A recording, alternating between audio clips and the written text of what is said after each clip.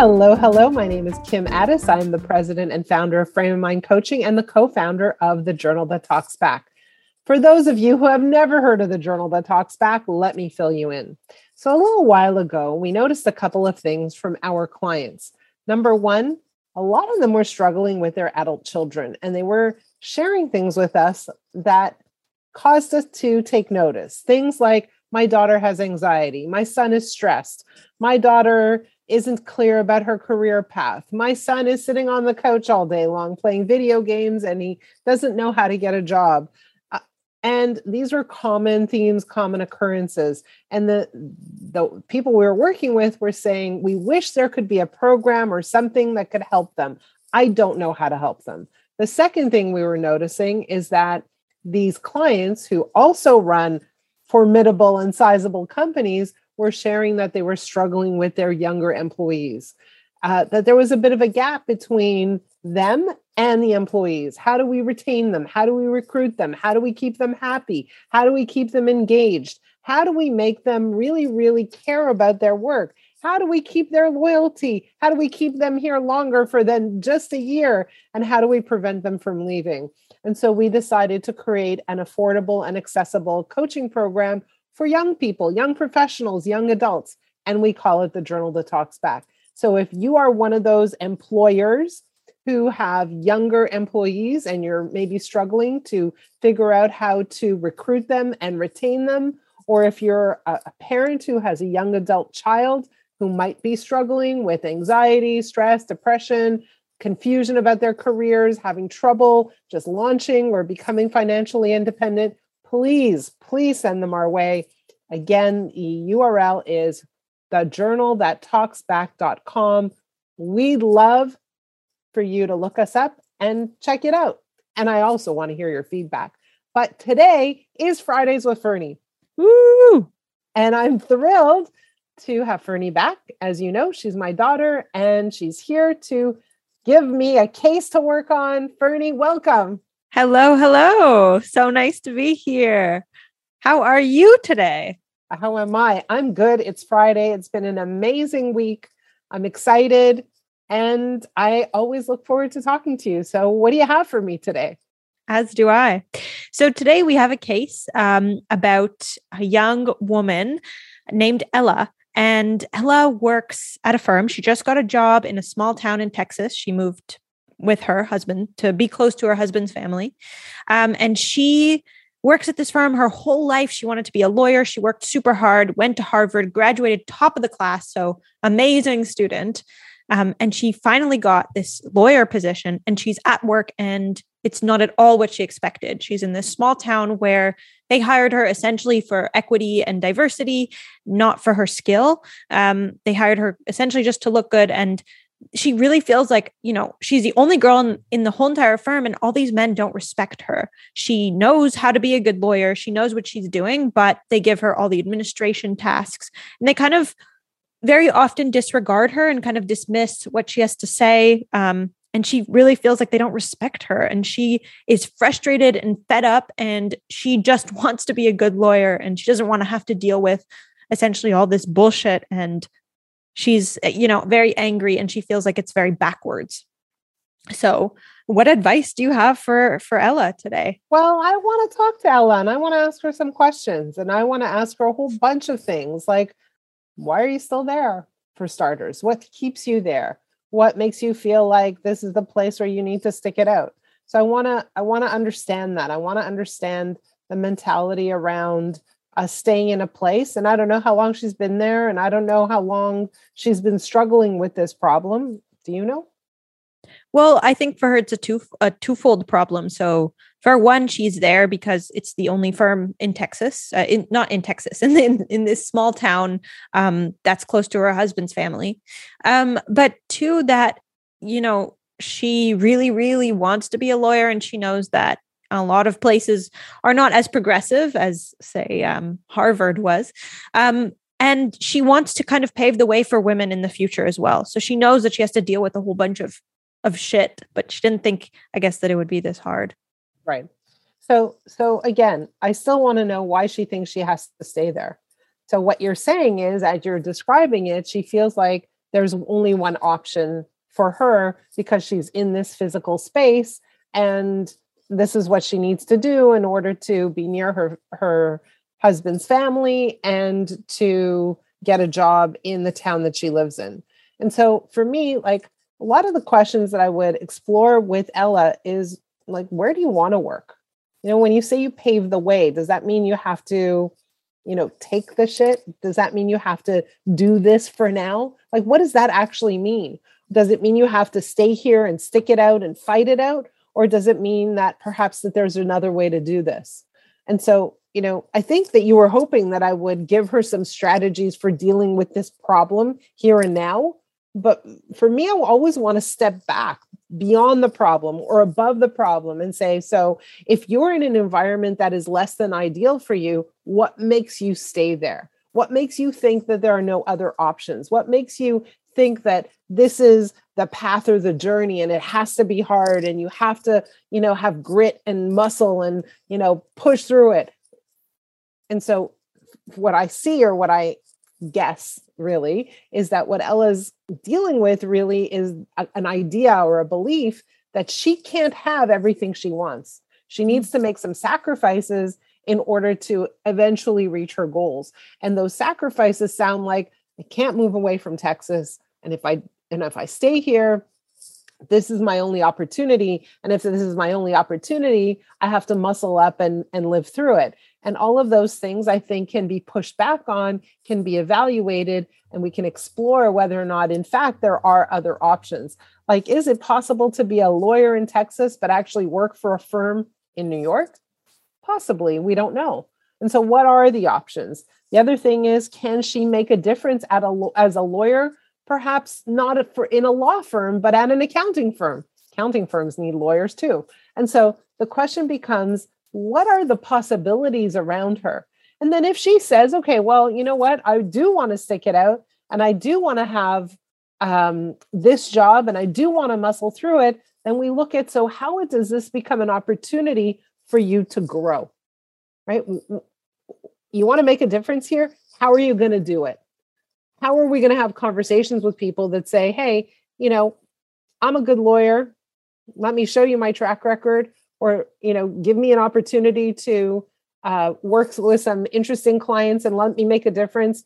Obviously, they hired you for a reason. I'd push back on the idea that they only hired her for diversity and inclusion. If she got such great grades at Harvard, she probably is talented. There's probably some talent she could put on the table. And so then it would be to create a strategy that allows her to really, really demonstrate her skill set in this environment, and perhaps challenge some of the old ways, the old kind of view of the world, the old view of women in the workforce, and show something different. But the real question that I have for Ella is, what do you want? Is this the journey you want to be on, to be at this company and fight the people in this company and make a stand over here? Or like, what is it that you want? And what do you want to learn along the journey? And that will give us really valuable information about what path she should choose. Right? But at the end of the day, what I want to do with Ella is say, hey, you are not trapped, because her frustration comes from feeling trapped. There are 1,000,001 options here that you can choose. Let's really, really look at what those options are.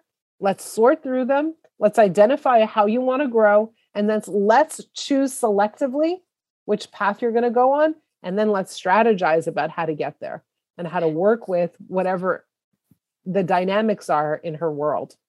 So if she were to choose to stay, how would she overcome this lack of respect and kind of disregard? Well, we teach people how to treat us, right? And so the question becomes, I'd want to get a little more granular. So what does this disrespect sound like? What are they saying to be disrespectful? And then how is she reacting and responding to that? Does she get quiet? Does she walk away? Does she fight back? Like, well, what are the elements? What is she doing there? And so when we're talking about interactions, we want to examine them very, very closely to see what is her knee-jerk reaction to things when they go down, and examine whether or not that reaction increases the outcomes she's looking for or decreases them. So for example, if she's disrespected and she, has a temper tantrum because she gets mad and upset and she screams and yells because that's not right and that's not fair, do people increase their respect or decrease their respect? And so now it becomes about, what is it that you really want to achieve? And let's look at how to get there. Let's look at the characters in the organization. Let's look at potential allies. Let's look at the path to get from here to there. Let's look at the projects you're working on. What projects can you work on where you can really make a difference? Where do you need to, in a way, increase your resilience and not react when they're being ridiculous and being disrespectful? Where do you need to speak up? And how will you speak up? So all of those things come into play. And before we get into that, we need to decide, is this the right spot for her? Is this the place for her to grow? Is this aligned for her with her goals? If so, now let's look strategically and tactically at how she needs to operate in this environment. Right. That makes sense. And so if we take an example of something that happened in the office, I mean, first, I get it. We decide whether or not this is the right place for her. But if she ends up deciding that, you take a situation in the office where, she's kind of standing to the side and all the men are in the corner kind of talking about how nice her ass is. Like, that's very inappropriate and very uncomfortable. Yes. And very disrespectful as well. And how do you like, what kind of reaction do you have? If that's the case, and I'm not a lawyer and I'm not an HR specialist, but that would fall into the category of sexual harassment. Mm. And that kind of thing, that's, leering, that kind of thing needs to be addressed at the highest level. So she needs to go to the HR department and say, here's what happened. She needs to document it. She needs to say, this person at this time in this location, this is what happened. I'm tracking it. I'm just going to write it down and I'm going to forward it. And to me, that's not acceptable. So she needs to look at the process for lodging a complaint, because again, that's not just, disrespect, that's harassment that needs to be addressed. And so she needs to identify what is happening in front of her. And are some things born from playfulness? Are some things born from ignorance? And are some things, downright harassment? And so we need to figure all of that out. We need to sort through her experiences and then help her make a decision about how she's going to address it. But in a case like that's not acceptable.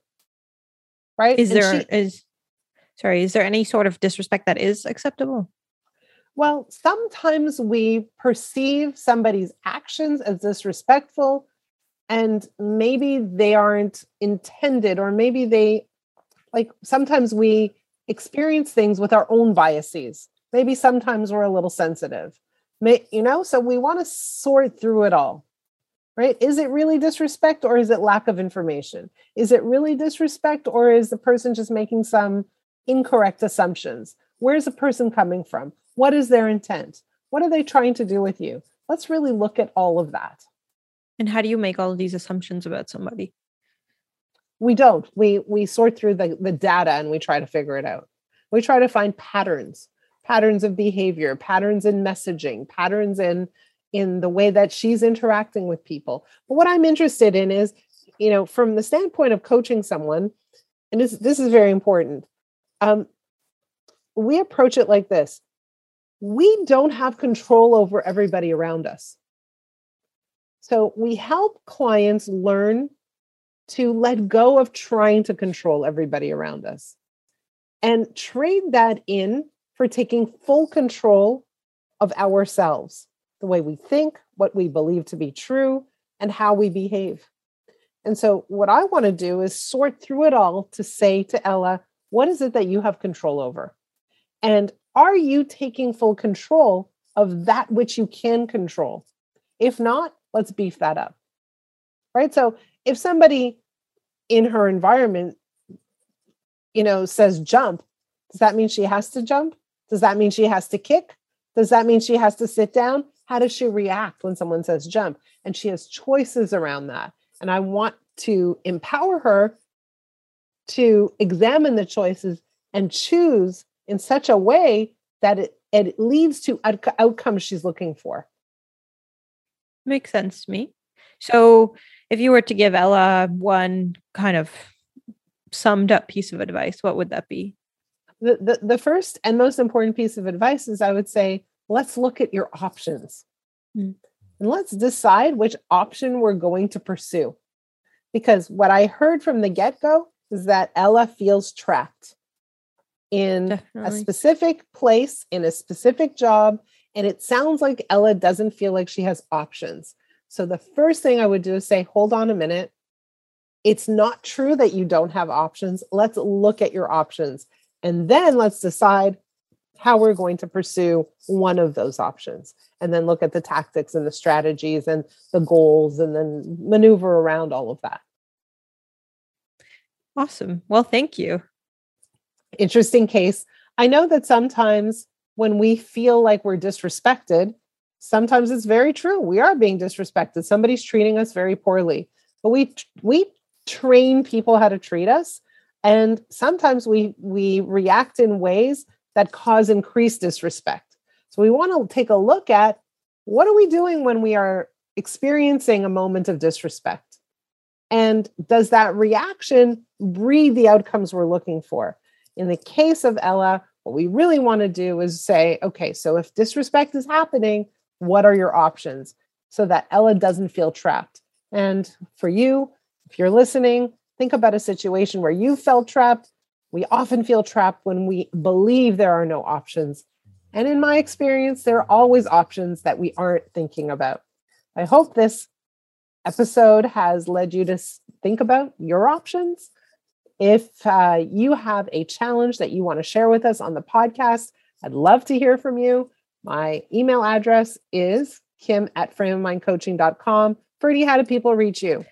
Same as well. Email. So that's Ferne Kotlyar, FERNE KOTLYAR @live.com. Amazing. And if you have a challenge that you want to share, but maybe not so much on the podcast, reach out to me as well. Again, it's kim@frameofmindcoaching.com. Please like, please share, please send us your feedback. We're dying to hear from you. And we will see you again next week. Have a great week. Bye.